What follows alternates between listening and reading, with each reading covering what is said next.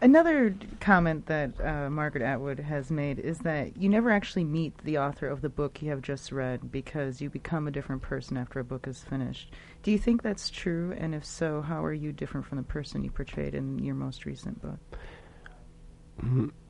She's right. She shouldn't be giving away our secrets. She gives away a lot of secrets. She does.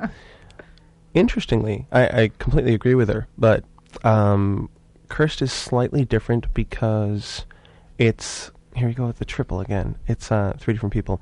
It's the person who wrote it, and then the person over the past few years who is saying, okay, this is supposed to go up till the age of 30, and putting it together and becoming the person saying, wow, I'm laying it all out here, and this is me, reading about my life and saying, my God, I didn't even know I was this person until I put it together in this order and thought, wow, this is my history. And then the last person, me, the one who finished it just within the past few months, fresh and new, and said, here, read my soul, enjoy. And so she's right. The person she's referring to would be the second one. I was radically changed by realizing what I was putting together.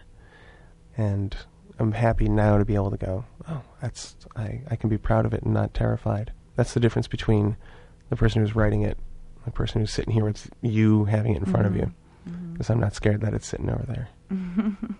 Well, it leads me to another question about the permanence of the written word and the evidence you leave behind.